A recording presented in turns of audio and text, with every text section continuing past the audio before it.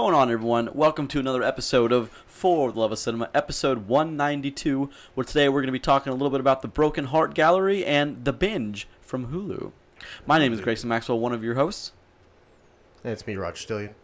And I'm Christopher Vaughn. The permanent guest. The permanent guest. Perma-guest. Perma-guest is what he is. What's going on, guys? How was your week? I had perma-guest once. You know, Chris, what's new with you in the world?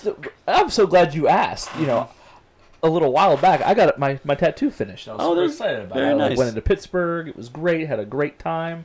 So I had something new going on. I just wanted to be able to talk about it on the air for once because you ask me that stupid-ass question every week. So. And he never has anything else to say. Yeah, so that's awesome. Thank you, buddy. Thanks for asking. I really appreciate it. Because you complained last week, so I want to make sure I did. got it in this week. I did. What about you, Raj? What's going on? work. Thanks for the one-word response. Appreciate that. Good. You contribute so much to an audio podcast. Appreciate That's right. that. Right, because I'm not the one carrying this place. Oh, you're definitely not. All right. What the fuck does that mean? Well, you tell me I'll be the first one killed in the first wave of zombie attacks. You would. I don't think I would. You know, I think about this quite a lot. Actually, I daydream that this actually happens, but I think about it a lot. I don't think I would be. I can't handle a firearm though, so I might be dead pretty quick. You but can or can't?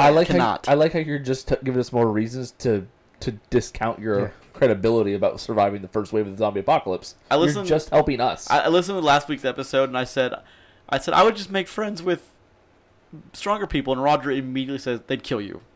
I mean, as soon as they're hungry. They would kill you, absolutely kill you. Once they find out you contribute absolutely nothing to the survivorship, you'll be I have dead. a brain. I have a big melon. I got to contribute. Good. Make sure you lead with that. See where that gets you. Oh, my goodness. Well, okay. Well, Roger, tell me your plan for the zombie apocalypse, please. I want to know your plan. Near you. What? That doesn't make any sense. 2 people is better than 1 person by themselves. What makes you think I would be by myself? Well, who are you going to be with? My family, sir. But, okay, Thank fine. you. Granted, where are you going to go? How are you going to keep No. yourself? No. I would never tell you this. You've already told me part of this plan. We had a plan. That was planned years ago. That was planned years ago. Behind a door that is arguably still very impenetrable. It probably still is, honestly. Yeah. But I no longer have access to that building. That's true. So That is very true. That's important. Actually, I bet I could still get into that building. I'm sure you could. I'm sure we all could. I picked the one lock many times. I doubt it's changed. Why did you have to pick the lock when you had That's keys? none of your business. What about you, Chris? You have any plans for the zombie apocalypse? I mean, we all have a plan for zombie apocalypse. You know what's sad is we all do. Like that's what's sad. Like we joke about it, but every adult you see walking anywhere on the street or in a building, and they all have plans. They've all thought about it. We've all thought about it. Even kids have thought about it. I'll be honest. I don't keep unloaded guns in my gun safe. Just for the this reason for that. Oh man, one day I get so excited thinking about that happening. I get so excited. I want it to happen. You jerk off to weird stuff. I don't. Why did you took it to a weird place, Chris? My goodness, you always take it to weird places. He didn't say no. My point. That is incorrect factually. God, this show. Should we go back and take that out? No, this is good. Let it roll. God. Okay, whatever. This is your fault. You brought it up. I didn't. This is episode 192. A podcast about movies, film, and cinema, which posts each and every Tuesday morning at 5 a.m. on Podbean, which then distributes to iTunes, Spotify, and Google Podcasts. Each and every week, we start with the box office, current upcoming releases, talk about some trailers, and then get into the movies we're excited to talk about. Although we've been less excited lately, but we'll get into. I have a reason for that, and we'll get into that. Let's look at the box office.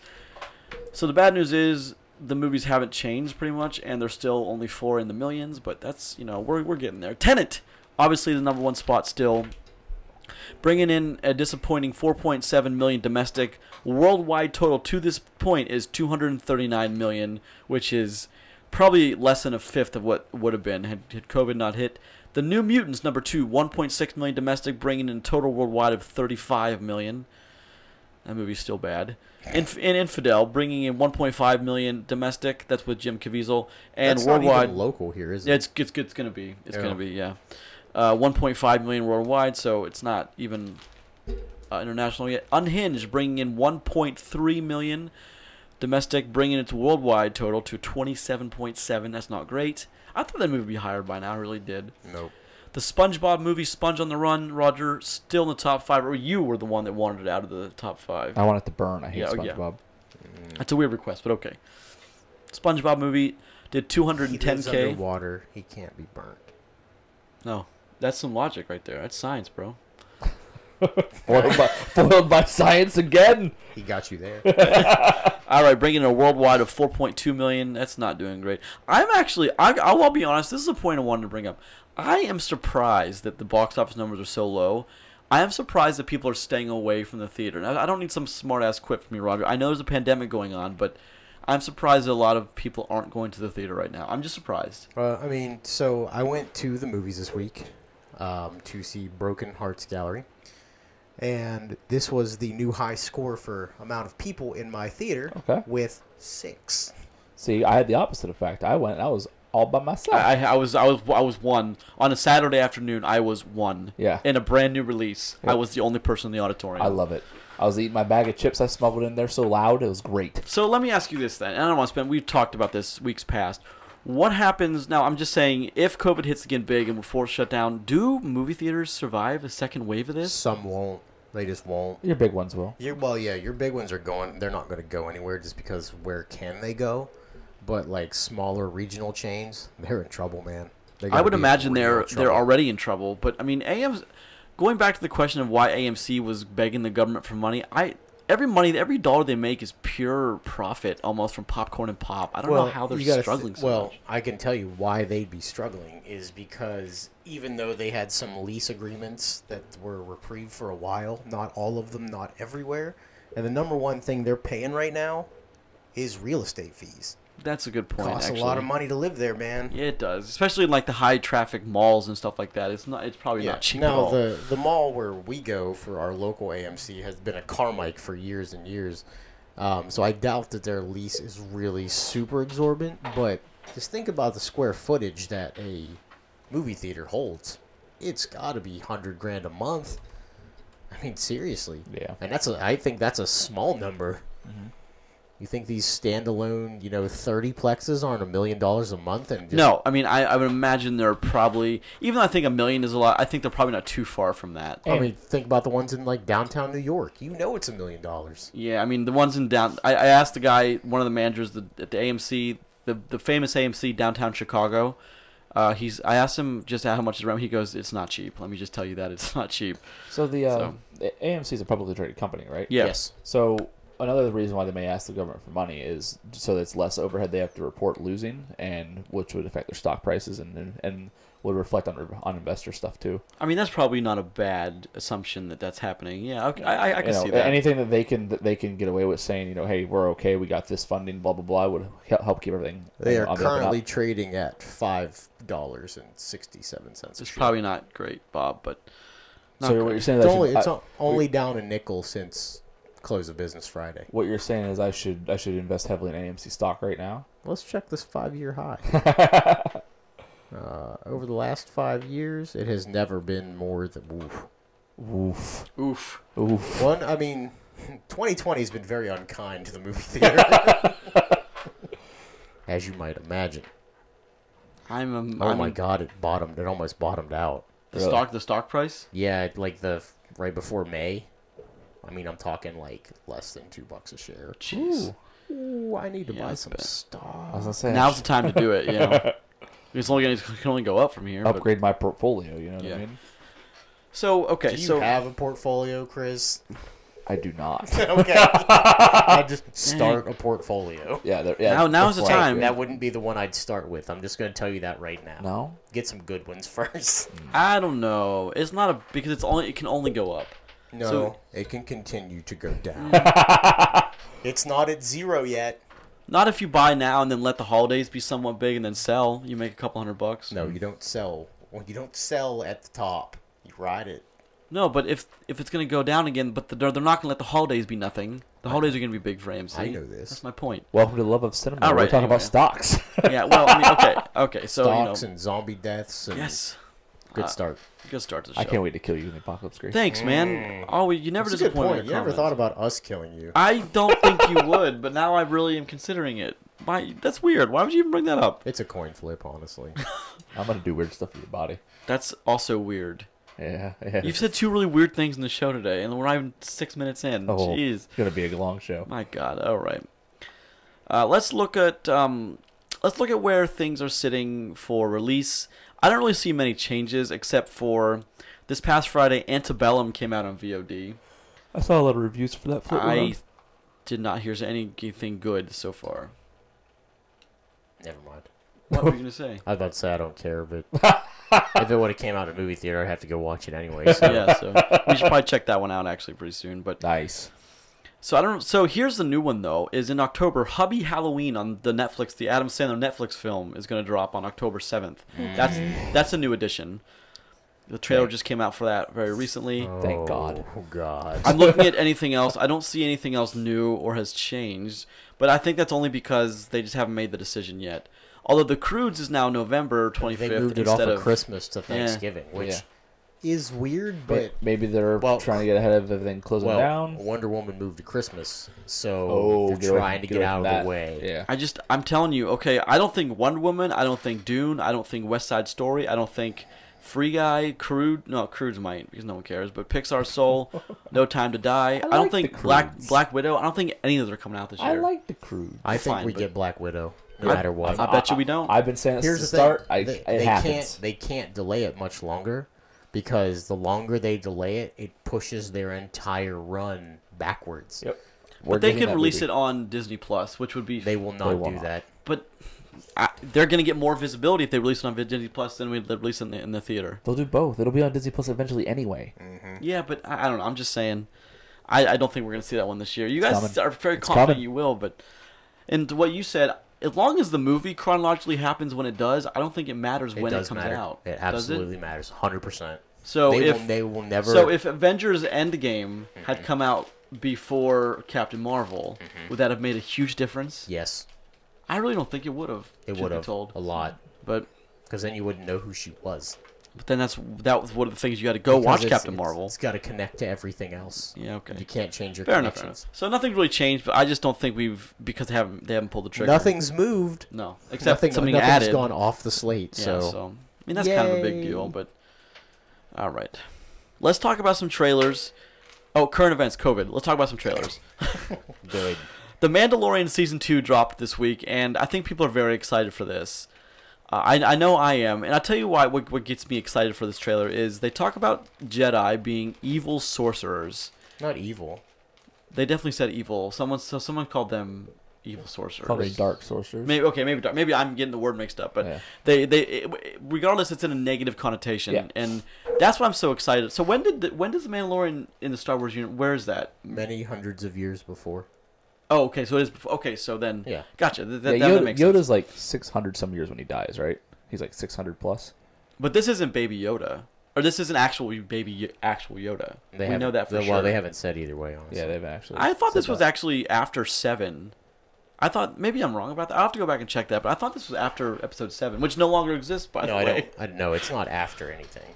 I thought it was after at least Empire Strikes. As far as I know, it's before everything. Oh, okay. Yeah. Can you Google that real quick? I don't think I'm right about that. No, I'm almost positive we're wrong about that, 100%. No, because Jedi are talked about some dark order that isn't like a thing yet. You know what I mean? So it has to be before all. But they reference stormtroopers and they reference the TIE fighter. They reference stormtroopers, which came during the Star Wars saga. Are you certain of that? We just saw stormtroopers. Yeah, but are you certain that that's when that stormtroopers originated? Because there's a lot of stuff out there. Well, we've seen Episode 1, 2, and 3. It's between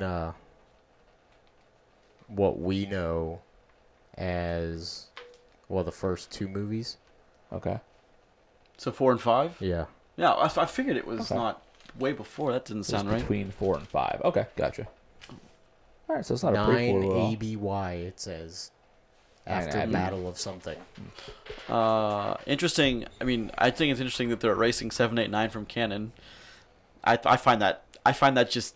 Is it because John Boyega is just an asshole? Is that why they're doing it? No, that has nothing to do with it. That all started, but it all started with people wanted 8 erased from canon, and then they just released 7, 8, and I assume years from now we're going to get another 7, 8, 9. I mean, I know they can do it because 1, it's Disney, 2, it's their stuff, but how you going to just release 3 movies and then be like, Nah, never mind. Because they're awful.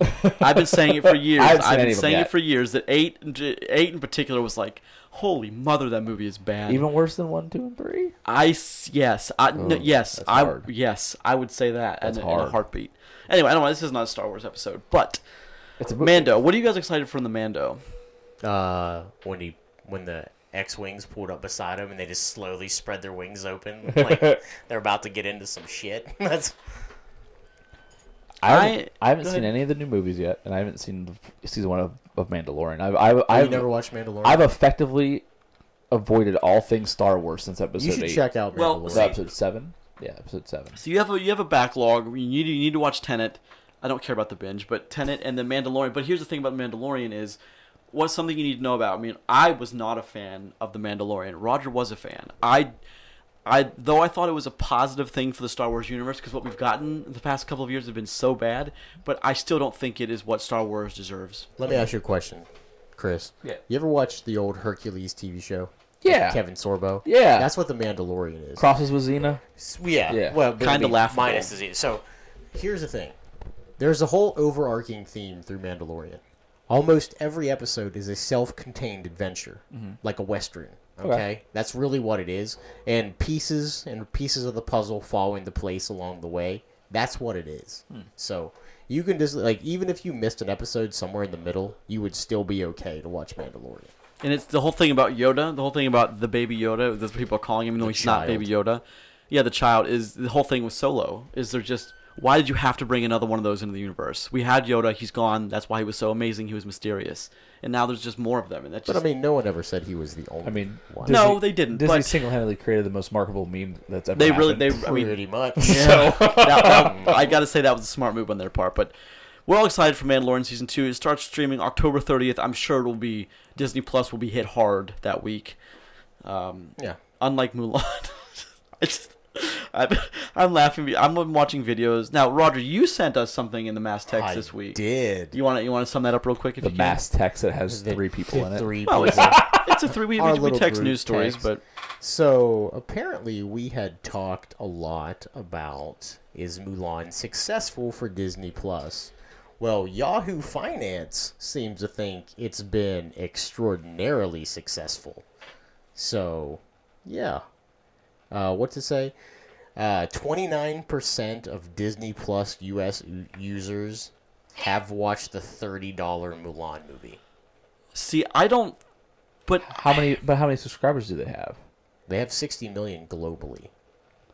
And half of them have watched it? But they gave you a U.S. number. 29% of, well, I mean... But they gave you 29% of the U.S. How many of those 60 million are U.S. subscribers? Well, they assume, this is just an estimate from Yahoo, they assume that of the 60 million globally, that about 30 million of them are in the U.S., which puts approximately 10 million buys. So that makes, what, $900 million, something like that? That makes $300 million. Well, 300 million. No, if it's $30 and 30 million did it. Oh, yeah, okay, 3. Okay. Thank you. Great. Math. Yeah, math. Okay, great. So I still don't... They put I don't in think it's been that approximately successful. 260 million. I don't think it's been that successful. But here's the thing. They're pulling at... Disney's releasing that as an official number. So, is Disney releasing that? I mean... Yahoo Finance did, which is not Disney. Yeah, well, say. But it's not like Yahoo Finance is, our podcast throwing out news. Well, yeah. Yeah, I was right. 30 million subscribers paying $30 a piece. Yeah, except it's not 30 million. It's just a shade under 10 million. Oh, okay. I got my numbers hard. wrong. No, I did the math based on 30 million. Sorry, I didn't hear that. Okay, so 10 million. You're right. Okay. So, yeah, I still don't believe it. I don't believe it because Disney... First of all, Disney wouldn't have let Yahoo Finance put that out if they hadn't needed it to go out. Well, there's more research that goes into their number. From Friday, September 4th, Mulan's release date, through Sunday, September 6th, they had a 68% spike in daily downloads for that. So if you can extrapolate that, 50% of those are guaranteed to be Mulan. Some of those are Mulan related, which puts it at like 34% of those are almost guaranteed to be Mulan. Mm-hmm. Just by statistics But alone. I would bet you, again, we talked about Tenet in a non-COVID world. I would imagine Mulan first weekend would have done at least 150. I would imagine by now... We haven't seen a single movie break that number over a release yet, have we? But No, we haven't had a single movie break $10 million. no, we have. But I'm talking in a non-COVID world, where everything is normal and people just go to theaters. You just said even in a COVID world. No, sorry. I meant to say, that's what we're talking about Tenet in a non-COVID world. See, Tenet has done less than $250 million. And I would imagine those big movies I talked about earlier about the release dates, they're looking at that and be like, nope, we're not. Nope, we can make 6 times that if we just hold it. Same with Black Widow. I'm telling you. I mean, get off the Black Widow thing. You're wrong. It's fine. Okay, You'll find out then. All right, we will. Even if they push Black Widow, they can't push it past February. Is $200 and some million made by Mulan over Disney Plus? Is that a successful? No. Yes. Well, yes, it is. It's pure overhead. Yes, it is, because that's the other side of it. Yeah. There's no distribution rights. Mm-hmm. There's no taxing for any of that. That is straight Disney profit. There's no 3-week. You're right about that. You're right about. I didn't think about that. You're right about that. That's a big deal. Yeah, but here's the thing: everyone that paid for that movie and didn't think it was good, I don't think they ever get away with $29.99 again. $29 is still too high. $19.99 is. And I don't think they'll ever get away what with did you that say? again. $19.99 is their number. I would even imagine, but you said last week when I was listening to our episode, $14.99 I think is the magic number. If you want people to buy without thinking about it, $14.99 is a good price. Yeah, well, it can never be less than $10 because Disney Plus by itself only costs $6.99? Yeah, $4.99. $6.99. I'm paying $4.99. I check Okay. my monthly statements. That's It's fine. $4.99. Go to sign up for it right now. Okay, It'll be sorry. $6.99. Well, I'm still paying $4.99, which is fine. I am paying less than that. That does not mean that that's right. So Okay. But yeah, that's the thing with it. According to Yahoo Finance, and I guess we're never going to get the true statement, No. just like we never get which real isn't numbers that frustrating from Netflix. though? Like, why are they allowed to keep not allowed, but why are they keeping those numbers so close to the belt when we get box office numbers anyway? Well, here's the thing about Because Netflix. it's not a box office related thing. Well, here's the thing about Netflix I don't understand. There's a big thing about box office numbers anyway, and this is something that's been raging for years, even back when I was working at the movie theater. The box office numbers, they are the only place that has to report numbers on a weekly basis. There are companies that don't report any numbers except one time on their yearly basis. And if they're a private company, they don't ever have to release numbers. Yeah. Think about that. So why do we get to be like, hey, you have to tell us how much money this movie made? No, you don't. That's a weird thing, isn't it? It is. So here's the thing. Netflix is a publicly traded company, which is why I'm surprised that they don't have to release viewership numbers anywhere. All that the release is earnings because they're publicly traded. That's it. Their viewership numbers it's an irrelevant thing that gets them to what their yearly earnings is. It doesn't matter how they get there. For a publicly traded company, they just have to know how much money they've made. And the thing with Disney is you'll never be able to extrapolate anything from their public earnings from numbers because they have all of their stuff falls in the same basket. Yeah. So any money they made from Mulan looks like money they made from a theme park. Looks like money they made from merchandising. Looks like this, and that. I'm still going to stand firm that I don't think Mulan was nearly as successful as they wanted it to be. Listen, I'm sure that they would have rather had a big-time global release. I have no doubt about that. But if this isn't such a train wreck as what we think it is, this definitely doesn't close any doors. No. So let me ask you this: how come AMC gave Universal that huge blowback for Trolls, but there's no blowback being talked about for Mulan?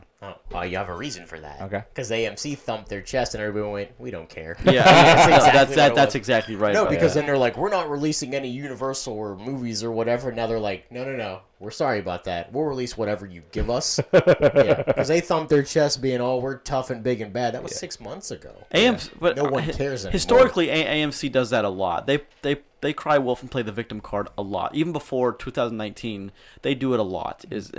Most companies do that though too. But you always want to be the one that got hurt. You never want to be the bad guy. Yeah. But you're right. AMC realized that no one gave a crap about what they were saying. Sure didn't. It is what the world is finding out now is they don't need movie theaters. I mean, the movies are less profitable, but you don't need movie theaters anymore. I mean, that's what the world is figuring out. At least in our little podcast world, for sure. I mean, but I don't think besides price point of Mulan being too high, I don't think it closes any doors for future releases. Now, I think for some of their smaller stuff, it may open that door a little bit farther, but for big things like Black Widow, no way. They want that to be as out there as they can be. But I don't want to be the guy that says a Pixar movie might be the thing, but Pixar Soul is coming. Oh, that's right, yeah. So, who knows? I need to find out what that movie's about. I can tell you what it's about. I know you can. No. What it's about, legitimately, it is a jazz musician composer. He comes in contact with instruments that have the soul of whoever played them before, and they create their own band. So I'm assuming it's going to be one of the highly emotional Pixar movies because they're all going to tell a story. That's what I love, baby. So from the name alone, it sounds way less cool than I thought it was going to be. Still sounds cool, though. Right. I mean, listen, Pixar always has at least the benefit of the doubt. Yeah. They don't do that. At least until they don't, and they haven't. Have they ever not? Besides like Cars 2? The Good Dinosaur is probably the other one. Yeah, here's the thing. That's not even a bad movie. I was going to say, it's just not as good as the other Pixar. I just watched Good Dinosaur for the first time 2 weeks back with my daughters, and I liked it, actually. I thought it was a good movie. It's in no way is it bad. It's just, it's below the level of the other Pixar movies. My biggest complaint was that the voice actor that does the Kid Dinosaur is super whiny. Other than that, I was like super into it. Very fair. But yeah, besides the other Cars movies, which are pretty much just financial successes and windfalls are disasters of movies. Yeah, I mean, sure. Well, we've talked enough about this. So, Mandalorian season 2. Anything else you guys want to say about it? Wow, all that came from Mandalorian. Well, it's all Disney talk, and it's all very relevant because of COVID. So, box office numbers, stuff like that. But no, I mean, it's just a success for Disney Plus, so it's interesting to see which direction that it goes from here on out. So that's fair, I guess. I mean, I still personally think $29.99 is too high. It's way too high. That's insanely too high. It's got to be a universally agreed thing that is too high. Like everything I've seen on Mulan, all the people that have reviewed it, they all say the same thing. At $29.99, there's no way. What if it had been great, like Best Picture quality? Would people be complaining then? I probably, probably. Probably I mean, still so, but maybe not as loud or not as many people. People complain about ticket pricing for Best Picture movies, so yeah, no doubt about it. Wait, Best Picture movies cost more? Yeah, no. No. Oh, okay. They cost regular ticket prices. No, but people complain about constantly complain about. In like They big should cities. cost more. But I don't understand. Here's what makes me mad when I think about it: is people that live in big cities complain about ticket prices, yet they refuse to pay for AMC A-list, but they watch tons of movies. What sense is that? I understand if your loyalty is to another theater chain, I get that. But if you want to watch movies, that's the best way to do it, hands down. Sure. Unless you get a job somewhere, watch it for free, which is, if that's what you want to commit. I mean, that's the dream, right? Well, yes, but I mean, I don't understand the whole. Now after MoviePass came out, I was like, there's no more argument for movie price tickets. None. It's gone because MoviePass, and that didn't pan out. But AMC A-list now does pan out. So, I heard rumors that's going up again. Not that I have any, I can't prove this, but there's a subreddit talking about AMC A-list, and they said that someone's saying the price is going to go up $5 a month, which is kind of a big deal. It's already tiered pricing, depending on where you live anyway. It can, you can get 19 or like $24.99, right? Up to $26.99, I think. I have the one that allows me to go to any state and watch because I travel for work, so I have that. The $26 one has to be like California and West Coast stuff, right? It's like New York, LA, that sort of stuff. But it includes all of them. That's what I'm paying. It includes every state. It includes every state. Oh, right. If you have the biggest one, you have access to all of them. So, yeah, there's that. It has been reactivated. Roger, how many points do you have? I can tell you. Roger really loves his points. He's never going to spend them ever. No, I accidentally spent some last time I was there. Once you do that, you have to spend them all. No, you don't. I think you do. No, you don't. They can't make you spend your points, bro. Next time you're there, try to pay for something. something. I have 89,000. Next time you're there, try to pay for something. I will. And see what happens. Ooh, I have a free large popcorn for my birthday. There you go. Because they were closed on my birthday. It's good all the way through the end of the month. It was just my birthday. I didn't have AMC Movie Pass. No, I also have $10 bonus bucks. There you go. I have 19 rewards ready to go. 19 $5 rewards. Dang. I should be allowed to put them towards the prices of my A-list. They'll never let that happen. It would just cannibalize on itself. They'd rig money. Yeah, it's like buying a battle pass and getting far enough along the line. It means I have next time's battle pass. Idiots. All right, let's talk about On the Rocks with Rashida Jones and Bill Murray.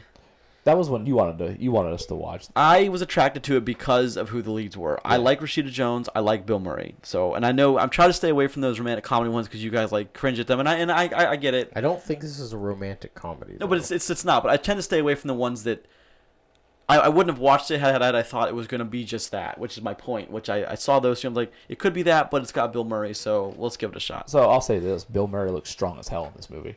He looks good. There is never a time Bill Murray does not look strong as hell. Even when he was shot in the chest with a shotgun point blank range.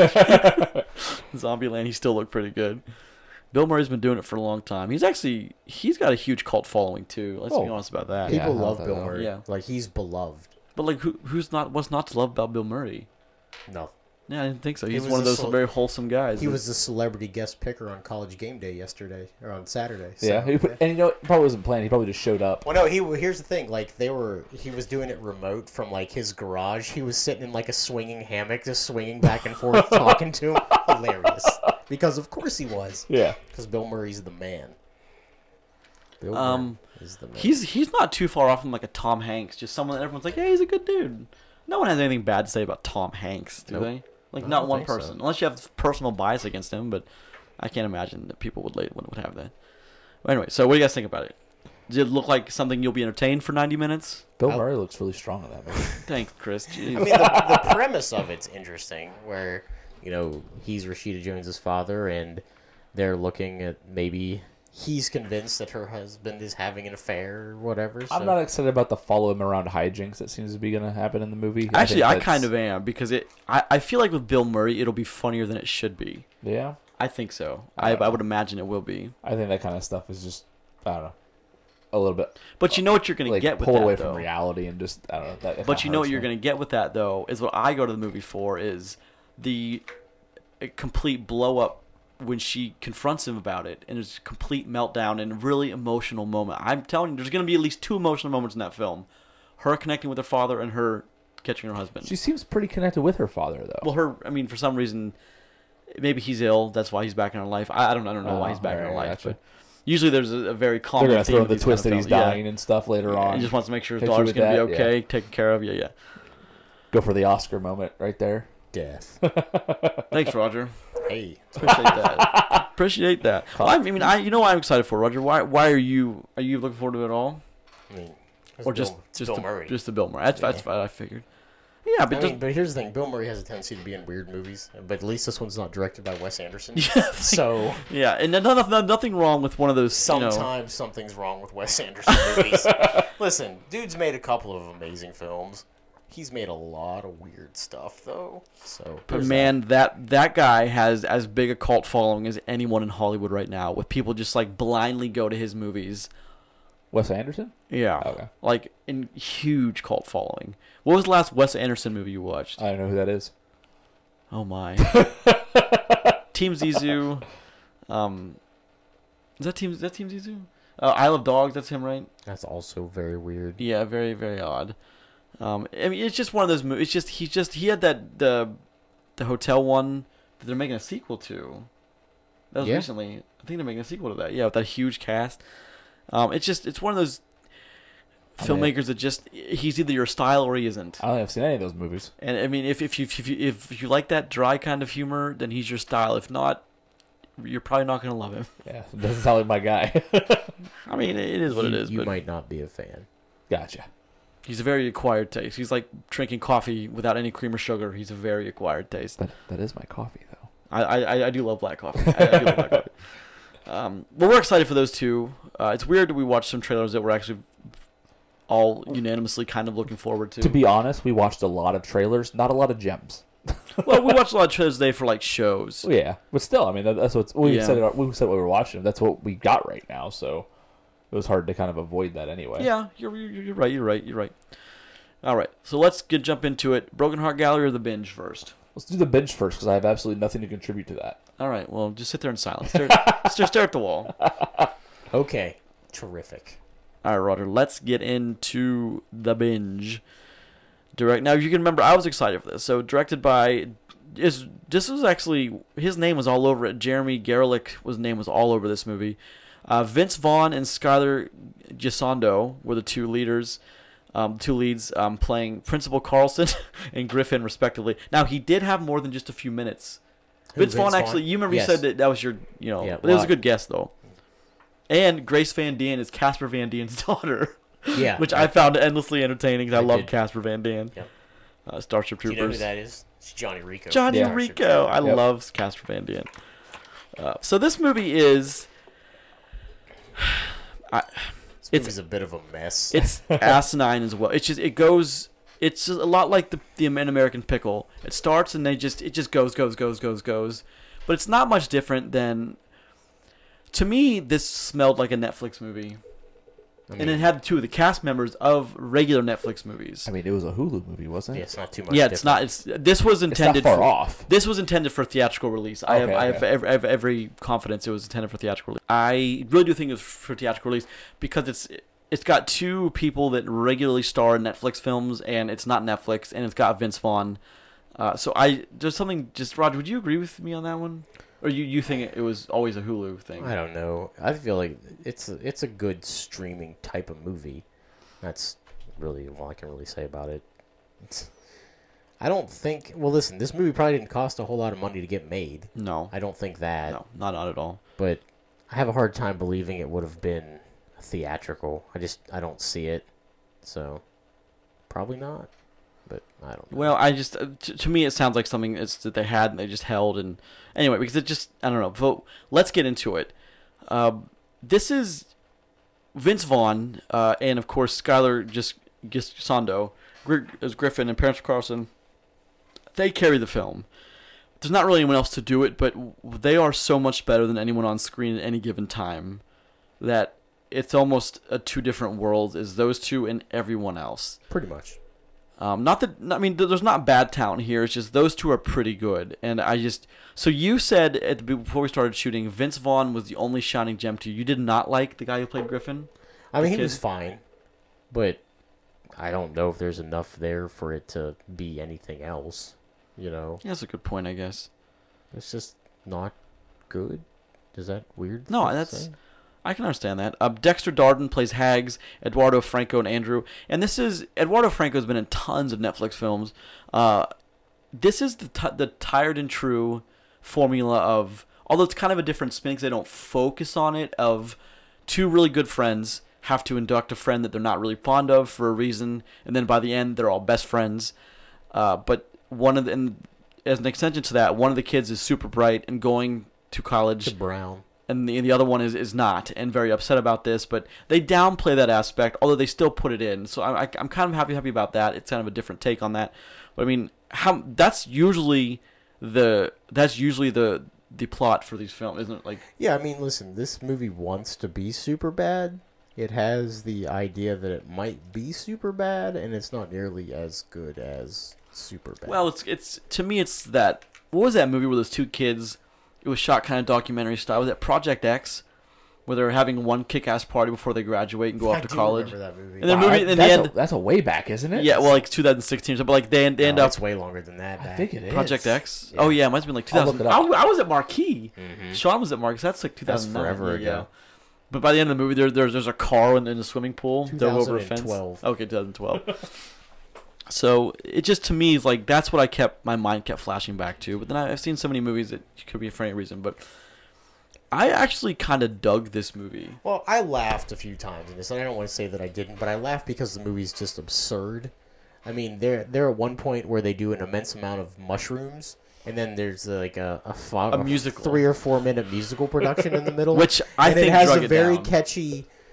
catchy theme of I want to get high, I want to smoke crack, I want to chase the dragon out back, which hilarious. But like to the me. lyrics are pretty much inappropriate to say on the show, but they're funny. I thought that drugged the movie down. I didn't laugh once at that. Maybe I thought it was funny, maybe smiled. I didn't laugh at all during that long number. That was like a 5-minute musical piece. Roger, that was not short. It was long. I do love how they pick up immediately after that part of the movie, and they're like, "How did nothing we... just happened?" No, and he's like, "How did we get here?" He's like, "I don't know." He's like, "I remember singing and dancing, and then I woke up at the bar over there." It's like they time travel. There's a lot of that good stuff. Well, the beginning of the movie I think is funnier than anything else in the film, except the end when Vince Vaughn comes through, which we all saw coming. Sure. If you didn't see that coming, you got a major problem. But because there's no one else it could have been. I'll be your Valley Man. El Pantera As he rips off his shirt. He's got a big giant panther tattoo on his back. In the beginning, it's kind of a mystery who it is, but everyone wants to go to this party, which you have to have a wristband for. Well, the binge is like the purge. There's no alcohol or drugs legal in the United States, and during one night, span all drugs and alcohol are completely legal, but all the other rules still apply. So, like, you can still get DUIs and all this stuff, which becomes kind of absurd because there's a lot of DUI in this movie. There's a ton of it. And there's a limo driver that's actually pretty funny. Pompano Mike. he keeps calling one of them by the wrong name. He's like, he calls him Grisden and not Griffin. Mm-hmm. And he's like, shut up, Grisden. Your name's Grisden. And everyone starts calling him Grisden because they're high and they think it's hilarious. I mean, because it was kind of funny. I guess, so one of these, I mean, there's not much, talking about the plot really doesn't do anything because it's just your average comedy, but one of these, if I saw this at AMC, I would have been happy with it. If I'd have paid full ticket price, I would have been okay with it because I did laugh during this movie. I don't know about that. Well, I mean, I laughed a couple of times. That doesn't make this any better than a low-level Netflix movie. No, it doesn't, but I still would, but like, we like inappropriate, raunchy humor. And that's pretty much what this movie is. There's lots of topless girls. There's lots of, stuff like that. And just lowbrow stuff meant to draw a certain crowd. But I don't have a problem with it. As long as it fits the story. Which this story is so asinine that it kind of does fit. It just, it so badly wants to be, you're right, super bad. It so badly wants to be... It's a buddy movie that just doesn't work out. Well, it's so badly wants to be road trip and... Yeah. It so badly wants to be old school that there's so much of the original framework there from those older, better movies, but it's just not. And part of the problem is that the acting caliber. They keep casting these kids that can't carry a movie by themselves. So everyone in old school could. I would imagine back then in that career they were fine. Sure. Everyone in Road Trip did a fine job. It's just for some reason we keep casting younger and younger to play the same roles. I just don't think it helps. Does that make any sense, or am I just being an idiot? I mean, I don't know. I know what you're trying to say. I don't know if that's what hurts this movie or not. But the problem I have with this movie is, why does it have to be that they are high school seniors being this? This could have been any set during the Purge, besides the fact this is their first binge. I'm sorry. So, I mean, I guess I don't get it. But well, they wanted to make it a certain age, so they target a bigger demographic when they're high school kids. Sure. I mean, but here's the thing: what I wanna really stress about this movie is Vince Vaughn. The scenes that he's in this movie, he carries it. 100%. He owns some of the scenes that he are in to the point where I was laughing hysterically after he punched a high school football player in the throat and tell him the Panther was here.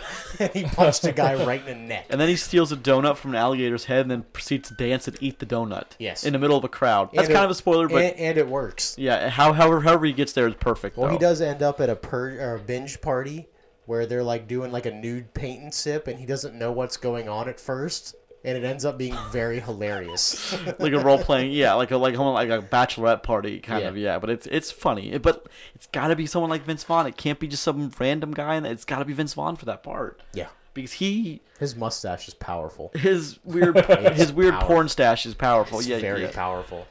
But his comedic timing, I think, is perfect for this movie. And now there are a lot of people out there that are not Vince Vaughn fans. I just am. This is some of the best Vince Vaughn you'll see for him being funny, though. I think that's probably, at least for the past 10 years, I would say it's probably pretty accurate. I mean, there are plenty of movies where he just plays Vince Vaughn. In this movie, he actually does more than that, and it's appreciated. That's a good point. He's not Vince Vaughn in this movie. He is Principal Carlson. I mean, he's still some Vince Vaughn, but that's not all that he That's is. fair. That's a good point, though.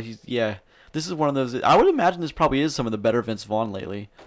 Although the Vince Vaughn, what was the Vince Vaughn in that movie or that series we just watched? Was it a series or a film? No, Arkansas, where he was like that weird eBay dealer. Was fine. Oh no, he was the guy who. He was just the guy. But I accepted it, and I accept this movie for the same reason I accept American Pickle. It just picks up and go. There's never any slowdown, never any stop. It's so asinine, but it's free on Hulu if you have Hulu. It'll probably make you laugh. Listen, it's just not good. Is that a weird thing to say? No, and also I laughed several times, but also it's very inappropriate and lowbrow humor. I just happen to laugh at that. Yeah. I mean, I laughed really hard at the point where somebody got shot with a dart, a mini crossbow. Yeah, like a mini crossbow made out of paper clips. The guy gets shot right in the shaft, and you laugh at things like that because you're just like, oh no. And then the guy, as they're laughing, the other guy freaking out what happened. The other guy takes one right in the neck. Very old schoolish too. Yeah, it's good. We laughed together. It's funny. Some kid's eyebrow gets ripped off. That actually was pretty funny. So like he ends up bumping into something that has like the wax that removes like body getting his hair. head slammed off a table. Yeah, and it sticks across his eyebrow. So when he pulls it off, he pulls off his entire eyebrow. And then draws one off. And then for the rest of the movie, he has a drawn-on eyebrow, which is funny. Well, and then they show him at prom, like at the very end of the movie, where his eyebrow is the different color than the other one. Because you know how long it takes to replace a full eyebrow, Chris? 8 to 12 months. That's what we learned in this Does movie. that come up? It does. I love when he texted the girl and said he meant to say, "I'm gonna bring you presents," and then the phone autocorrects to, "I'm gonna get you pregnant." And then he tries to autocorrect it again to say presents. And it just says pregnant in capital letters. and then he's like, "Oh no, I doubled down. I can't go back down. I'm gonna get you pregnant. Pregnant. You read that right. Well, so that becomes like a joke later on because Principal Carlson, Vince Vaughn's character, is the father girl's father, of the which girl is that he's wonderful. trying to hook up with. I saw my daughter's phone. You're gonna get her pregnant. No, I respect it." No, he's like, "I respect your honesty." That's what he says. "I respect that you've never lied to me, Griffin." And he keeps calling the other kid different names by whatever he just Scout Quan or Quail. Yeah, it's just like, all right, those are funny, like legitimately funny parts, which unfortunately are buried in this movie and not a better movie. I respect what but you said to my daughter. I respect your honesty. I respect your moxie, your moxie, Griffin. Yeah. Which is ballsy. I will. So, again, we just laughed for a couple of minutes.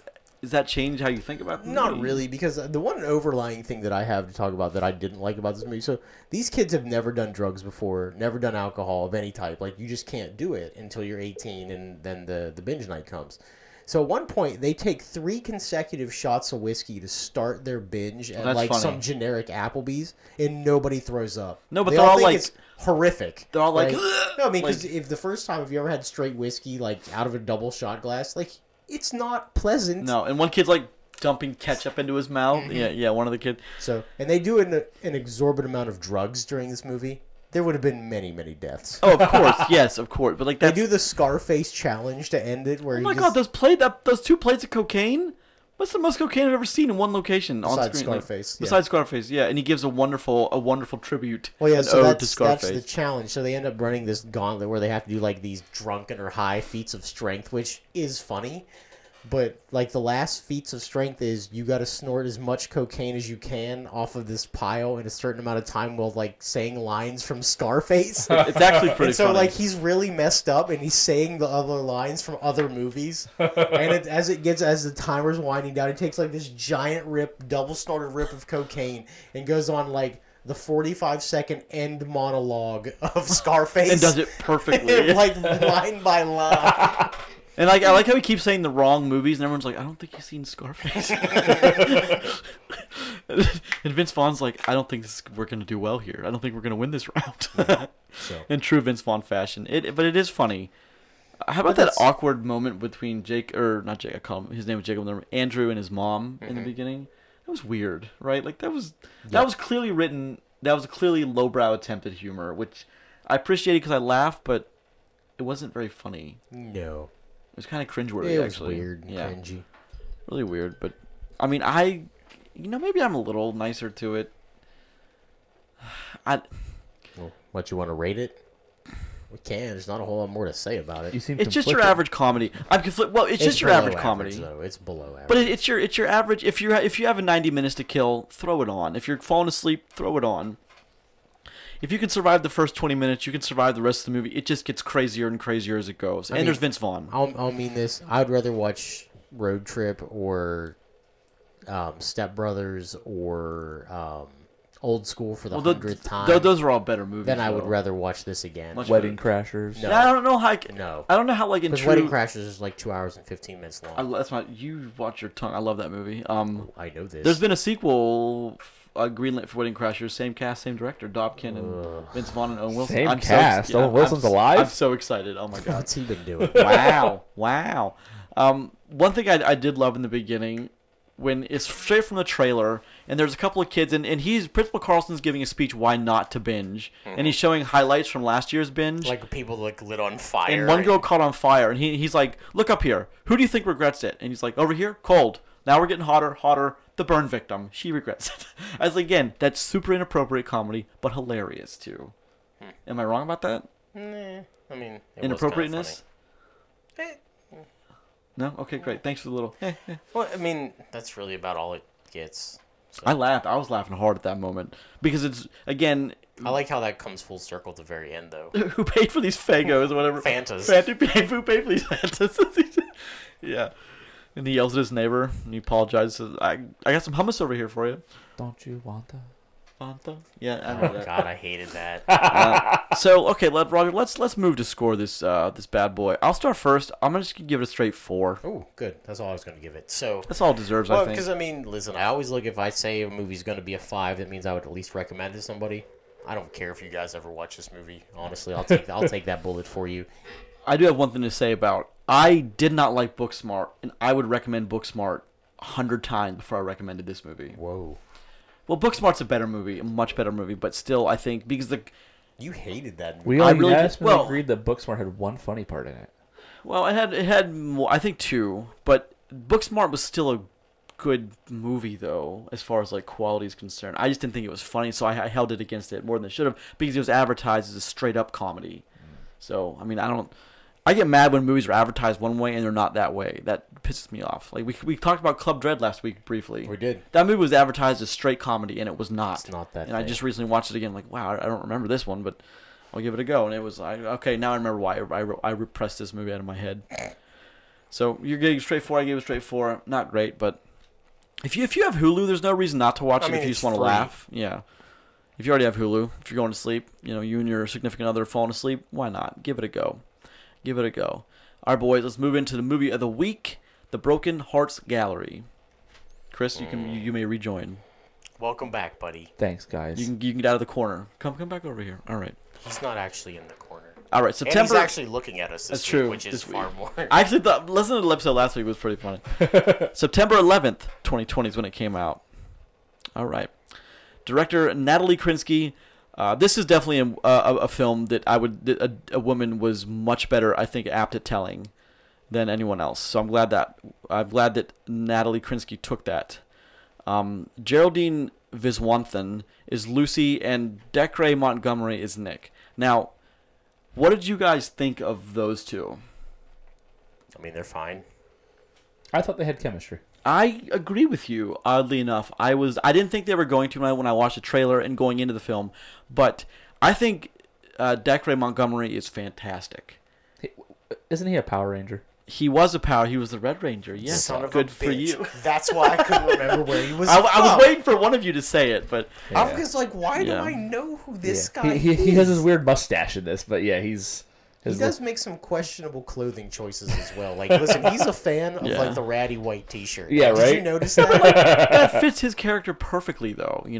No, it fits him very poorly, actually. The He character? should get a new shirt. Oh, you mean like actually Like fits? I mean like physically fits him. he's being metaphorically facetious. fits. yes, I am.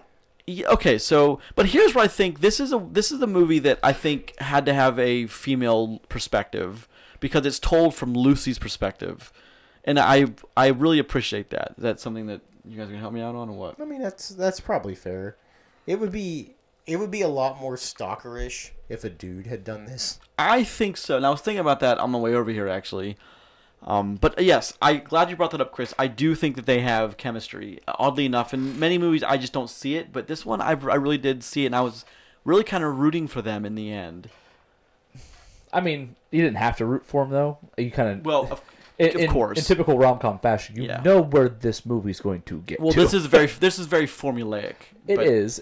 Well, it does try some different stuff. It's got some twists. Yeah, it tries some different stuff, which you don't see in your normal rom-coms, which I appreciated because once again, you've seen most of this movie before, but there are some pieces in it that they actually got around to and did some cool stuff with. I thought they actually tried to make this movie semi-emotional too, which I think they achieved that.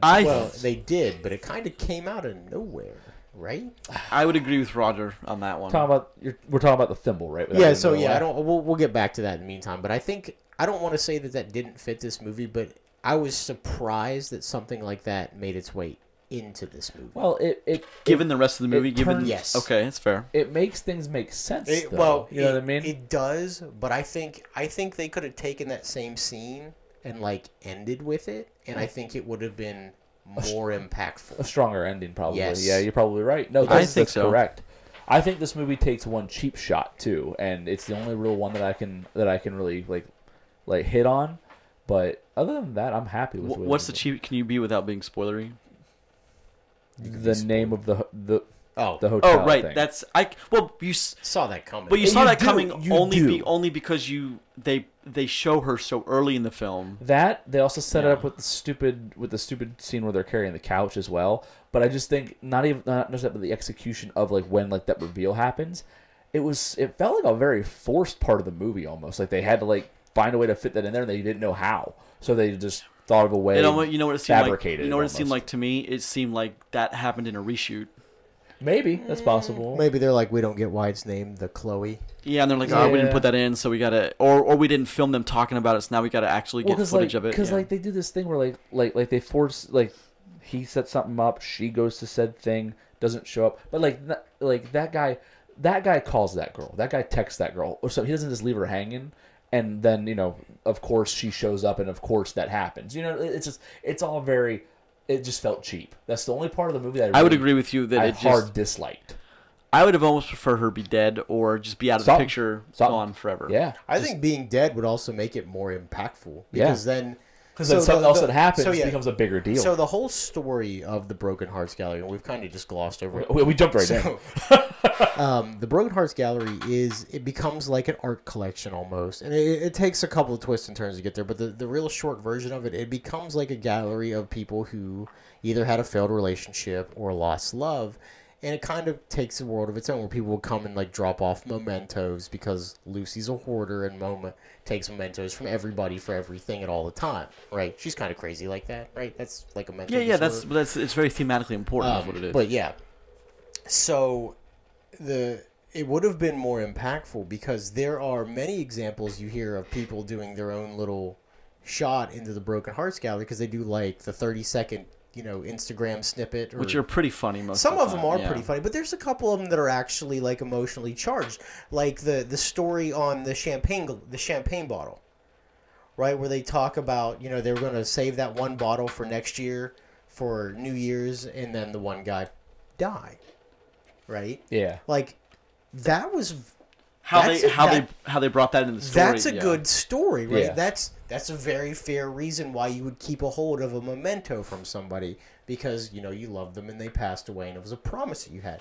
That's very much more impactful than like, well, yeah, this is my old girlfriend and I named this hotel after her. She could have died. That's a better story. But I almost would have had. She could have died, bro. I thought, as soon as they showed her, I knew what her name. I mean, as soon as they showed the woman, you you know knew what her that name was. is. 100%, 100%. Yeah.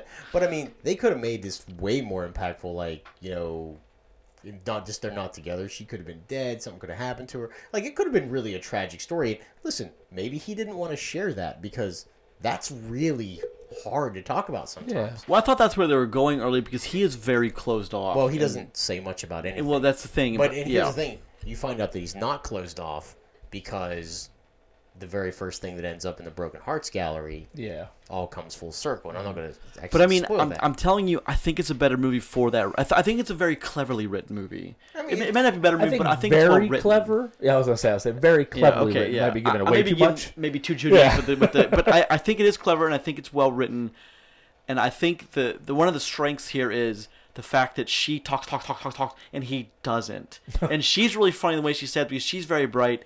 And her friends, too, I thought were the highlight. I like her friends. I loved her friends. Yeah, I did too. Like when they're fighting and like she's staring at him, like cutting the cucumber, like aggressively cutting the vegetables. No, when they're telling him, hey, in a scenario, if we push you out the window... No, not we. If she pushes you off the roof. Yeah. And then we run downstairs... Get in a car, run over your face, back and forth. Everyone would say it was an accident. we have an alibi. And then they throw something at it, which I think is funny. I mean, just...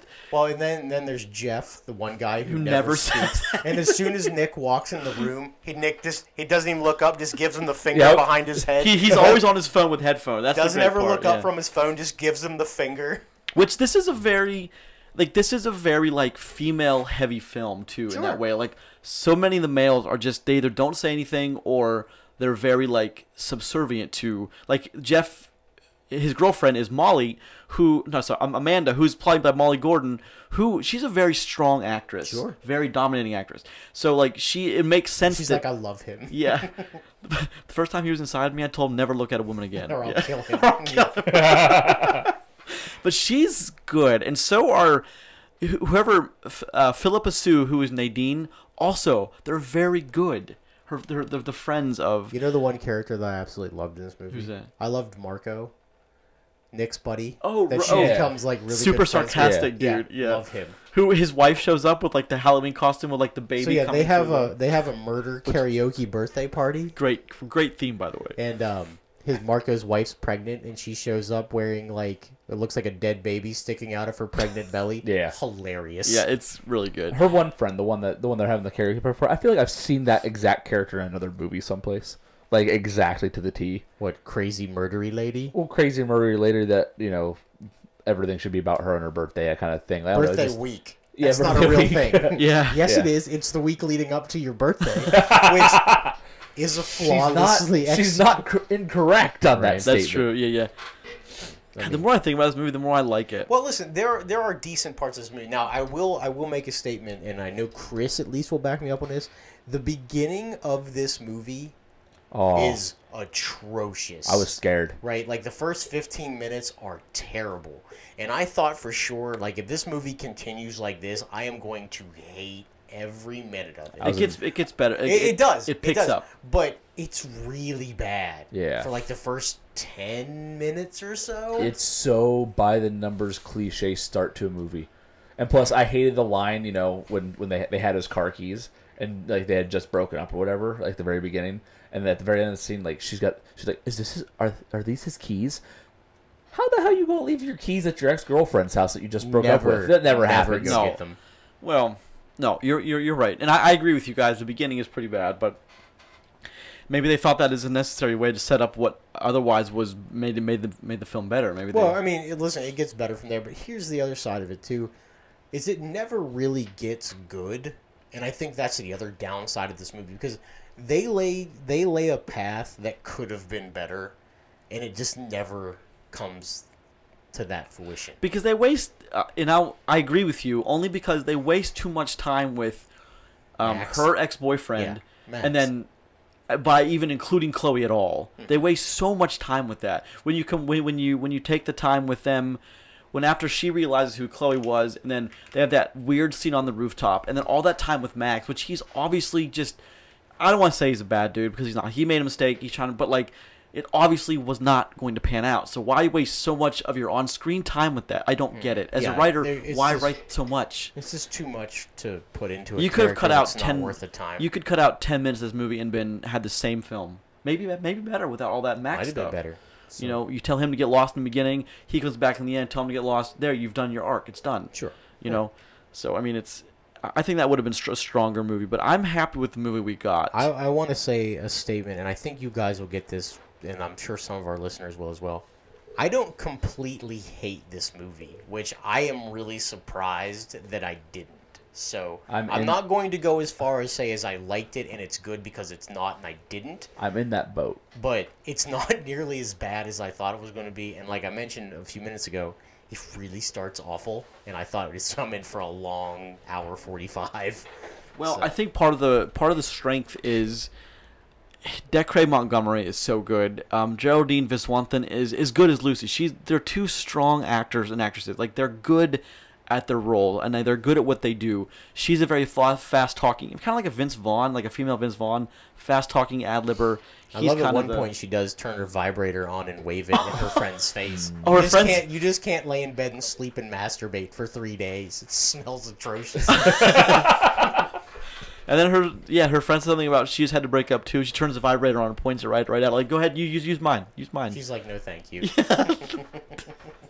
Yeah, no, it's funny. It's funny. Now, I'm glad that we watched The Binge, because The Binge is lowbrow humor. I don't think a lot of the humor in the Broken Hearts Gallery is lowbrow. I think it's actually much better humor than that. It's thought out.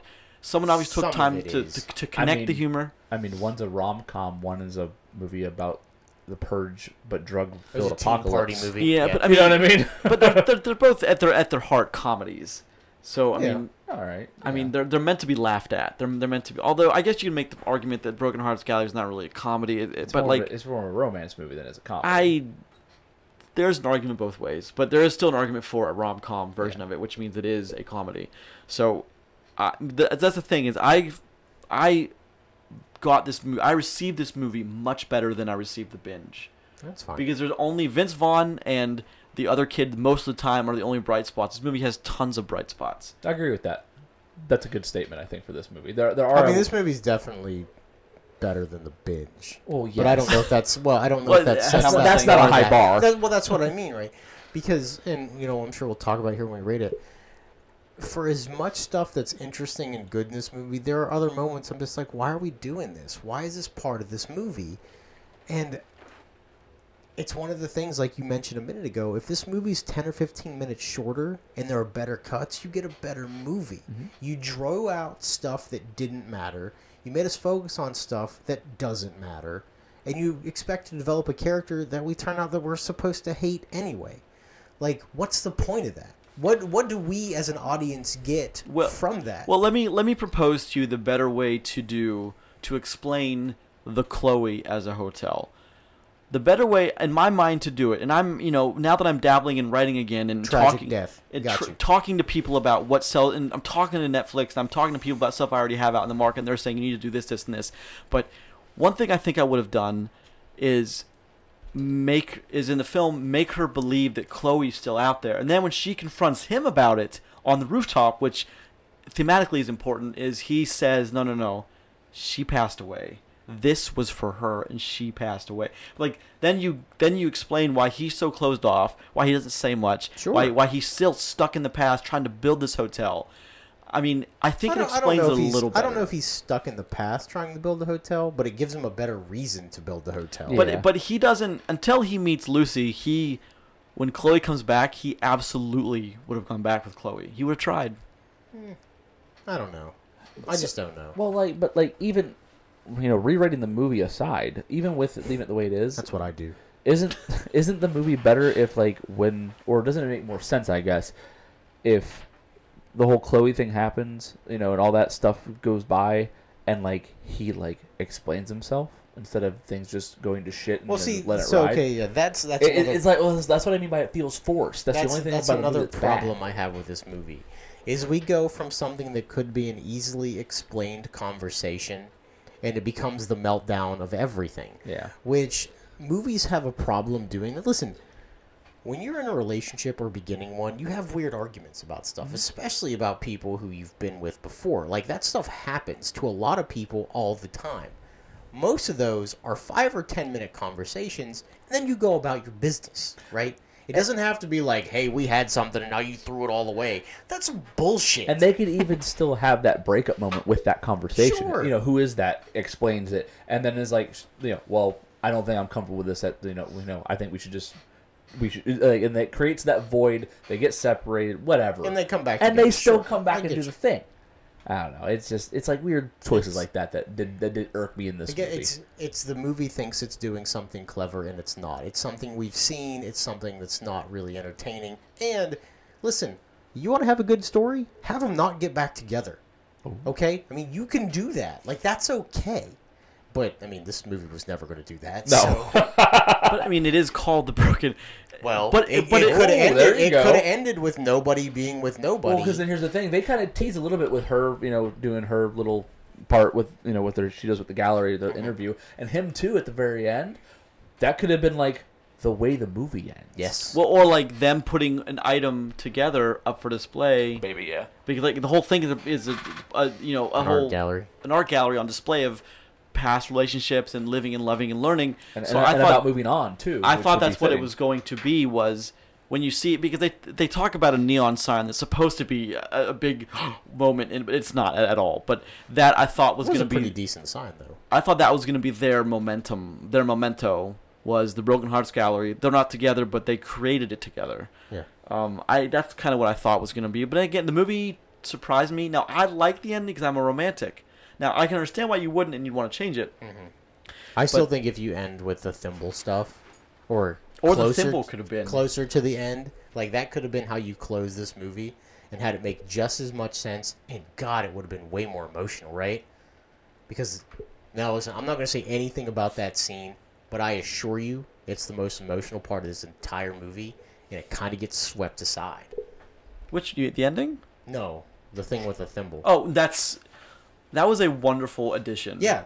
I'm actually surprised. This movie matures. It could have been better if you move it like a half hour later. I agree with you. Or you like right towards the end of the film completely is you throw that in as like that could have been how they closed this movie. That should have been her curveball and not the ex-boyfriend. Yeah. That should have been her curveball while Chloe was his curveball. Like that's how it should have gone, which is what I was expecting. Again, if we rewrite the movie, it could have been better. Yeah. Sure. I mean, no, but I mean, it's like this movie. If it was cut a little bit better, could have cut a little bit differently. I think it would have been a better movie. Mostly get rid of the first 15 minutes. Just me. I mean, maybe that's an interesting category we could do at the end when we score it. Is saying I'm giving you this. I'll start getting copies of movies and cutting them up into the story of how I want them to be. Or I mean, like watch this cut. Splice it through. Director's cut of Broken Heart Gallery. It's got like weird scenes from other movies in it to make it all make sense. One single flash of pornography, like on Fight Club. It's like 2 frames, so you're like, wait a minute, did I just see? What did I just see? Giant cock. Wow, it's like the third thing said is he went in horribly hard. inappropriate. Yeah. 4th thing, jeez. Maybe we should do that when we rate it. You guys want to watch Fight Club? We should watch. First now, of all, now more than ever. Yeah, right. You never talk about Fight Club. Never talk about Fight Club. It's a single frame of pornography. I was very pleasantly surprised with this movie. I was happy where I was with it. I didn't dislike it as much as you guys I thought did. What you thought we were going to dislike? I really did think I bet you sat there going, they're going to hate this movie. I did, actually. Here's the thing, and I mean this seriously. I don't hate it. I don't love it. And that's really about all I can say about it. And I've been wavering on what I'm going to rate this to. So well, before we get to the rating, there's one more point I want to bring up is the director Natalie Krinsky is also the writer. So you know this was some sort of a passion piece for her. And Sure. The thing I love about this movie is I can definitely tell that it is a passion piece for someone because it's way too clever to be a binge. There's moments that there's a couple of plant and payoffs where they come back to, and it's actually kind of interesting. Like you keep saying thimble to hide a whole scene which we don't want to talk about, but that's a wonderful moment in an otherwise like that elevated the movie I think a little bit, not like super high, but a little bit. We never see a certain character again after that, which I think is a mistake, but could have been incorporated, maybe not be. But there's flashes of brilliance here. I think there was a better movie. Let's tone down the word brilliant. Well, there are quality scenes here. Sure. We talked about reshoots and recuts already. Maybe you don't see that character again. Maybe that was the original ending, and for some reason it didn't test well, and that's when they pushed his thing in. You know what I mean? Certainly could have been. Maybe that's where that all comes from. That's not a crazy idea. Theory. That's yeah. The whole Chloe thing does. If everything seems forced, that's the thing. That yeah, seems exactly. Like 100%. You're definitely right about that. And then just the way that everything was delivered, that could have been the last scene that we actually should have originally were planned to get. But it's also, again, before we score, one of the strengths here is your entourage of characters outside the main two. I thought they were strong. Yeah. They were well written. They were strong. They were witty. They were funny. They weren't hateable. Which I know. I mean that. Listen, yeah. You get a lot of romantic comedies where they have like friends that are like just tropes, like walking cliches of a human being. How to Lose a Guy in 10 Days comes to mind. Yeah. Her friends. Like you're just terrible people. Yeah. Now at least these characters are interesting. Like, and I mean that seriously. The scenes that they're in, they're not just thrown in being like they're not here to like fluff up the relationship, be like, oh, he's the worst man ever, or whatever, or you're better off without him. Like they don't actually do that. I mean, listen, they threatened to kill him. and it's funny. As they should. But here's the thing. But it works. Like that scene works. Yeah. It works very well because it's smart. I love when they sit down with him on the steps and he is trapped, and they're just telling him how they're going to kill him if he screws up again, which I think is so funny. I just think that's hilarious. Yeah. And they do it with such a straight face, and that's of course I think the acting brilliance of Molly Gordon and Philippa Sue there is they can deliver that by being so straight faced. And of course the cutting of the cucumber, the zucchini is obvious, cutting of a dick. But if your friends won't threaten to kill your potential significant other at least once to make you happy, they're not good friends. fair enough. This is confirmed. That's an accurate statement. But like you hurt him, I'll kill you. Yeah, this movie shines in places that the Binge just didn't, and that's to me we sometimes tend to watch movies that are very opposite of one another or very like comparable, and I think these are comparable, but in a different kind of way than straight up comparable. That's what I wanted. I mean, one was obviously decent, the other one was obviously not. That's my whole point. So. All right, so let's rate this. And Grayson, I want you to go first here because this is kind of your thing. Like this is a movie that I got you. I know, and I'm hoping the conversation doesn't go one way, but I'm giving this 6.5. Okay. I thought you were going to go higher than that. Yeah, I did too. I wanted to, but I'm trying to keep it. I'm trying to keep my emotions in check these days with these kind of films because I like these more than they deserve. I'm glad. I'm glad it's a very fair number here. Now, yeah, I got you. 10. Want me to go? Yeah. I'll go. So I've teetered on this for a bit about where I thought because as I originally watched it, I thought there's no way this movie's better than a 4. And I meant that seriously because... Yeah, because we talked a little bit. Yeah, and it's kind of eked its way up to like just to a 5 because I always look at a 5 as a movie that I would suggest to somebody to watch. Yeah. I still don't think I would really suggest somebody to watch, but it's not as bad as I originally thought because there's some heart to this movie. It's definitely there. Man, they could have done this better. They could have, but like someone comes to you and goes, "Hey, I got a date this week. I'm taking a girl out. Is done? is there a good romantic comedy to go see? Could you say, yeah, you could probably go see Burgers or you could go home and watch Palm Springs on Hulu, and then there's your romantic comedy. I got you. What's up? Yeah.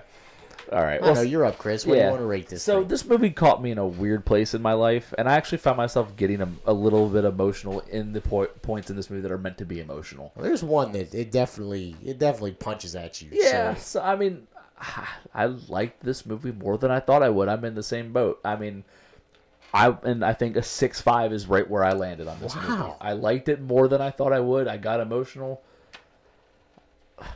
Mr. I don't cry. Life is weird. I didn't know. I didn't say it. I cried. Sometimes movies can emotional. It's okay. Yeah. Sometimes movies can catch you in weird spots. There was a point in my life when I watched Armageddon and I was shedding a tear in the end of Armageddon. Oh my God! When Ben Affleck was crying, dumpster fire. when Bruce is like, "We win, Gracie," and he hits the button at the last second to blow it. I just at one point in my life it got me and I was crying. But that's just it's how a movie catches you at certain points. It wasn't when Ben Rames died. Ben Rames, did he die? He does. I forget how he dies. But he does. Oh. He just tumbles off into space. That was a star-studded cast too, but yeah, but that was absolute asinine. But no, you're right. Movies can catch you in weird times, and I get emotional. We know it's a weird one that I get emotional. I get really emotional is The Patriot. All right. When That's a far better movie than anything else you've talked about recently. I mean, I would disagree, but I mean, The Patriot's got a lot of problems. But when he's like, when he's trying to get revenge on the guy, but he sees the American lines faltering, and he just grabs the flag, and like the shot is him like charging with such with the American, like it's just awesome, man. It's That's Mel awesome. Gibson, right? Yes. Yeah. Yeah, I mean it's Mel Gibson's my boy. Yeah, I mean that fight they have after that is fucking stupidest thing in the world. But I mean, there's so much of that movie that's just like it's like, oh my God, and there's so much movies like okay. I mean, the one movie I've cried in is Tears of the Sun. You know what I mean? So Right. it's. I know that movie well. I watch it all the time. Where do you cry? In the end? Well, yeah. Well, not the very end, but like they're When he's losing men in the field. yeah, like and he can't get them. when they're trying to That get really emotional score when when they're all just trying to get there and there's losing guys. I watch that movie all the time. It's one of my favorite. Okay. It's one of my favorite movies I remember in my youth. I watched that all movie the time. one time when I was younger. I cried at it. I have never seen it since. I'll never watch it. There's again. a director's cut. I don't even know what that means. I'll bring you. It's like 10 minutes longer. I'll bring it for you. Yeah, Right. it's on DVD though. I haven't seen that movie. It's on DVD. DVD. If you can remember back to those days. But Rod, what about a movie that has randomly got you didn't think would? Wait, what? What? Give us a movie that randomly like got you emotional. Sorry, I got. Thanks for paying attention to the show. Well, no, buddy. Appreciate it. I just realized I was looking at the release date. Greenland is gone. Oh, that's No. right. We did. No. Yeah. I didn't see it, but yeah. Yeah, that's what we were just talking about. And I was like, I realized that I just didn't see that. Oh, was that going to be one of your? I might get emotional during that. I thought No, I no. thought for sure Leonidas was going to catch a comet. No. No, listen, I'm a sucker. Throwback. I've never shied away from it. Like I'm a movie crier occasionally, and it's mostly when things come with family and kids. And like I never used to be that way, but as I get a little bit older, obviously with family and kids, Yeah. it hits a little bit differently. Oh yeah. But I mean, I remember the first movie I ever did cry at, and I was a young guy at the time. I mean, probably like 12. Do you guys remember the movie 8 Seconds? With Luke Perry, where he's the bull rider. Yeah. Big time movie. When I haven't seen that movie when in he 20 dies years. at the end, just kind of out of nowhere, like he'd finally gotten his life together.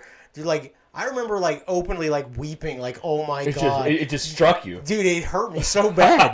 And now I realize, be like, as an adult man, I'd be like, yeah, moron, he dies. It was his true story of his life, and I'm like, I didn't know when I was like 10. Like I didn't know. I was know what's oh funny my about that God. is now that we're talking about movies that made us cry is the first time I saw Green Mile, I was a blubbering mess. Oh sure. When that guy, when he tries to, I forget it. Yeah, they killed the guy in the middle of the movie when you actually kind of like that small guy who like there's John Coffey and there's a small guy, Edward Delacroix I think is his name, and they and he dies but he asked to be forgiven. Yeah. Like I was a mess. And then again when John Coffey died, that scene is so beautiful. Sorry, spoilers from 90s. John Coffey died. That scene is so gorgeous. I cried again. Like I just remember being an absolute mess in that film. Like just I couldn't get up. I had to stay there and wipe my eyes. I was a mess. I remember. You know what's funny is my buddy John Matthew and I. Shout out to John Matthew. We were in middle school when Titanic came out, and we were like we're not gonna cry during that movie. And in the end, we were both bawling. Jesus. And the worst part is we were with girls who weren't crying at all. Nice. Oh no. Nice. No. Yeah, that was bad. Actually, Man. you know what movie? Like I remember early in my relationship with my wife before we got married, a movie I went to go see. I went and saw Ladder 49. Oh, that's a good movie. Dude, That's a hard one I to, cried. especially the ending. Hard. That one's rough. Hard in that movie. Especially because like you think he might make because it. that's the goddamn shit of it. Like, you think he's gonna get out? Yeah, that's No, man. And then they play that song by was it Bruce who sings that Shine Your Light on Me or something, Yep. and then Shine Your Light on Me. Yeah, it's an emotional movie. It really is. Greenland is be pulled from the slate indefinitely. I told you we're not gonna get any big ones. I'm telling you. Damn it. No disaster world-ending movies this year anyway. It's the perfect time. Well, it's the perfect time for something to slide. I really thought Unhinged was gonna do millions of dollars because I mean, people were. that's all John it's Goodman done. just isn't bringing the same crowd that he used to. Man. I don't know why you Got think that that. heat anymore. Oh, I actually just watched Master and Commander, The Far Side of the World from 2003 with Russell Crowe. Should have been an enormous hit, wasn't? But again, proof that there are not as many cinephiles in the world as claim that they are. Because that movie had poor reception, but it was a huge epic with Russell Crowe at the helm, Paul Bettany, several other people.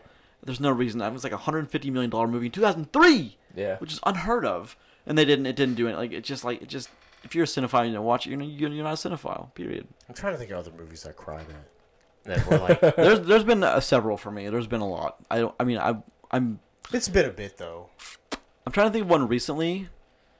Oh, you know what? Roger hates this movie, but it got me in the end. Was that movie where they were touching the glass because she couldn't 5 feet apart or whatever? Oh yeah, that movie. Oh, yeah. Roger hates it, but I love the speech he gives her in the end, even though it's stupid and it's it's contrived, but like that whole movie is bullshit. but I love that it got me. As a more recent example, that one got me right in the heartstrings, man. It got me. Nope.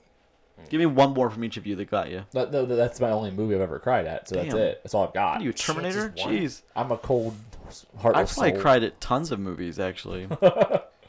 Yeah, I'm just not. You think Schindler's List would get me? No, I'm just. I numb. never cried. I never cried during numb in that Schindler's movie. I was emotional, but I never cried. The movie during hits you hard, and it it just numbs you right away. Well, It's it's a pretty devastating movie. Yeah. Overall. But I've seen that movie multiple Oh times. no, Toy Story 3 and Oh my the beginning goodness. of Up. The Beginning beginning of Up of is- the the beginning of Up beginning is of rough. Up is Oh my! Do you know? Maybe not. actually also Coco as well. And can we talk about Marley and Me? Coco's a beautiful movie. Can we talk about Marley and Me for a second? Well, watching all. I mean, we've talked about it many times, but sure. My cleaning up in that movie wasn't so much cleaning up popcorn and drink; it was cleaning up tissues off the floor that people were just openly weeping in that film. And it is a sad ending. And It is. Well, I mean, the dog dies. Spoiler, people. It's based off a book where the goddamn dog dies. So It's- my fault and it's you a went great see it- song and You went to gen- see yeah. it on Christmas, and everybody thought it was going to be a fun, happy dog movie. Nope. Well, I mean, it is, but Spoiler. it's also the dog you know, dies at the end. man, that's one of the more examples I can think of. Like people were just like openly weeping in. I remember crying hard at the beginning of Up, though, because that Up's was a sad- such a like- good story. Oh my goodness! And That it was- gets you that so was quick. like 8 minutes, and you're like, oh my god, I can't take this. So you said Up. That actually reminds me. I've gotten so close to tears in another movie, and it was fucking Pixar. Bastards. Which one?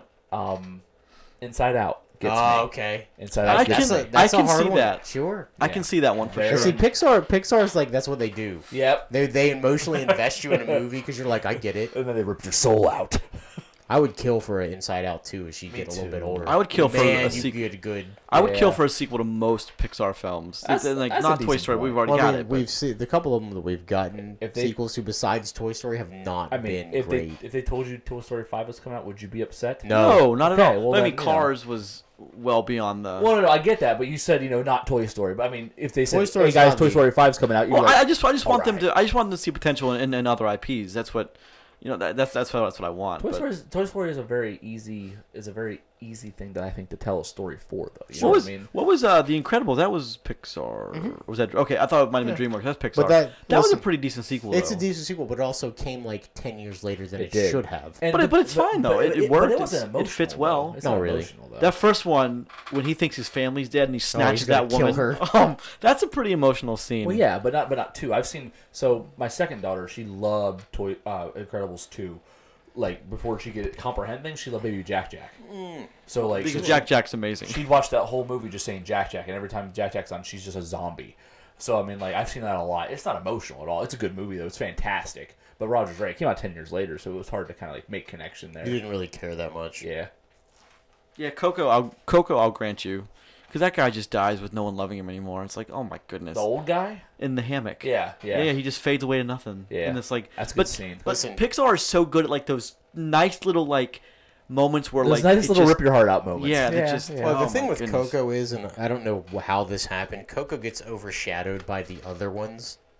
And that makes me sad because Coco just came out Coco's in a weird great. spot. I think It did. because Coco is great. Coco is a gorgeous looking movie. Have you Oh. seen that in 4K? Very colorful. Yeah. It's wonderful. If you I've haven't never seen watched it in 4K, if you haven't but- seen it in a long time, put that movie on. It is gorgeous. My buddy's friend watches it on repeat, and I have seen it a number of times Was he in the past battling couple depression? of months. That's No, not- but that's not he just good. loves it. Like he just sits That's not there, gonna help win that battle. He's not going to help him. he just sits in his chair and watches it. I mean, he just loves it. But I don't know if he likes the movie or he likes the colors, which whatever is fine. Just get high and watch Wall. There are a lot of animated films Fair. that Dragon. How to Train I Your Dragon? cried in two of those I films. cried I in the second one. Second one, it does hit a little. Get hard. a little dusty in here. A little bit. A little yeah. dusty in Yeah. here. Is it dry in here, guys? Oh my God! Turn the air on, man. Yeah. Oh. Or like you yawn, you'd be like, "Oh, I yawn, my eyes are watering." Yeah. I can't think of. Mostly, I think animated films get me though, because Pixar knows how to do it and know how to do it well. I'll say this too. It's not what we talk about, and I might be the only guy here to watch. I watch a lot of anime though, and you get some really, really good stories out of anime. And there's been a few of those that hit me hard, and it's almost to where like, because they're such. It's like watching a series where like you get like one season of a very like long drawn out story, so you get invested. And man, when that ends, sometimes they hit you hard. I remember watching. Stop! Licking the microphone. I remember watching Dexter, the end of the third season. Oh, I can see I that. thought you said you were gonna cry when the ending of the series happened because how bad it was. Oh, because it was terrible. Yeah, I cried too. But the end of the third season where his wife dies, his wife gets murdered. So, like, I didn't cry. My wife was hysterically blubbering. She's like, oh my God. I'm just like, One, I thought it was the most amazing ending of a TV series like I'd ever seen in my life. Damn, they went I there. was like, it's got super dark. I mean, listen, Dexter's really dark, and somehow they went like 2 levels below that. Yeah. So I agree with that. Dexter's a 10 show too, by the way. It's a 10 There's show a- with a there's a zero couple- ending. Like a 2 ending. There's a couple episodes of House that got me. House did get good at being emotional in like its mid of its series. Like in like seasons like 5 and 6 got really good, and then like the second last season with Wilson and Gregory, like they get. I Really can't believe close. you think that 5 and 6, the first 3 seasons of that show are exemplary. No, they are. But I mean the emotional investment. Oh, well, Yeah, season the 4 when things he that hit you, when hit you really hard. when he's in that after Amber, he's seeing Amber on the like Yeah. and he's asking one of the moments that because he's just been this narcissist prick most of the time, but like he's had moments, but Yeah. in that moment she tells him why he survived and she didn't, and that's a wonderful Oh moment. yeah, no, it is Wonderful moment. Listen, I love that show. I can talk about House all day long. I love that. I'm watching it now. I Are you? love Okay, it. okay. Because it's one of those shows that like it's like every 3rd or 4th episode you get the real episodes of the season where like yeah. they wanted this Yeah. is the episode they focus on. The other ones are just filler that exists, but this is the episode. Like every 3 or 4 is just an emotional hit every time. And it's like that show, a lot of patients don't survive, and it gets me because like House wants his answer more than he wants their life. So like he often sacrifices their life to find the answer to the riddle. Because all House is Sherlock Holmes, and all Wilson is Watson, the sidekick. I want Gregory House to be my dad, but it's fine. We all do. Actually, you hear him talk like he is insanely British, and like you'd never know. Oh, it's yeah. From House. England. Yeah, well, that's what I'm saying. That happens. No, but I'm saying like you'd never like if all you watched of him was House, and then like you saw him never speak at know. an award show, You you'd never be like, know. what the hell? Hugh Laurie is an amazing actor. He is. He should be in more. He should be in more. Maybe he doesn't want to be. He could be Well, that he's point. in. What's he on? He's on something now, right? The Deep Space Nine or whatever. No. No, but it's a space. We saw the trailer for that a million times before Yeah, COVID. hang on. I forget what that was, but you're right. You're right. Yeah, he's on something right now, and I'm just like, I should watch this just because he's there. I know what you're talking about. Christ, I can't find it. All right, great. Avenue 5. That's it. Avenue Yeah. 5. You saw the trailer a billion times. Yeah. All right. So what else we got to talk about today? That's Anything it. else? That's it. Yep. I think that's all. I think that's a good show. Talked about Why are you crime. smiling? I don't like your weird smile. It freaks me out. And then you wink at me. It's weird. I can't help it. Okay, whatever. Great. This has been episode 192. You look really nice today. Oh, stop. See, that's how. That's we're Is there an done. inside joke there that I'm not getting? That's the end of the Because show. Roger doesn't compliment anyone ever. That's why. Especially, least of all me. No, All I right. get that. This show's done. Fiend. This has been episode 192 of For the Love of Cinema. Each episode posts every Tuesday morning at 5 a.m. on the podcast service of your choice of the following 4: iTunes, Podbean, Google Podcasts, and Spotify. Please leave a comment or 2, rate, subscribe. Every little bit helps. More importantly, thank you very much for listening. Check out the show on Twitter at LoveCinemaPod. I am at Grayson Maxwell 1. I am at Rod Stillion. We gotta start planning the 200th episode. Thanks for that. Yeah, we're getting there. I'm right. thinking about it. All right. Don't We forget to check out barely even show prep. What do you think? Plan an Oh episode. my! One of those things I wish you hadn't said. All right, don't forget to check out the show on Facebook. Always posting things there, and check us out on YouTube if you want a good laugh. Email us for the love of cinema podcast at gmail.com. And next week we're talking about the first half of Lovecraft Country summed up, Yeah. and then The Devil All the Time, the new Netflix film with Tom Holland and a host of others. I heard Robert Pattinson just owns it in that movie. By He the owns way. in a lot of movies he's in recently. Better than anyone else in Who do you Tenet. think would win, Spider-Man or Batman?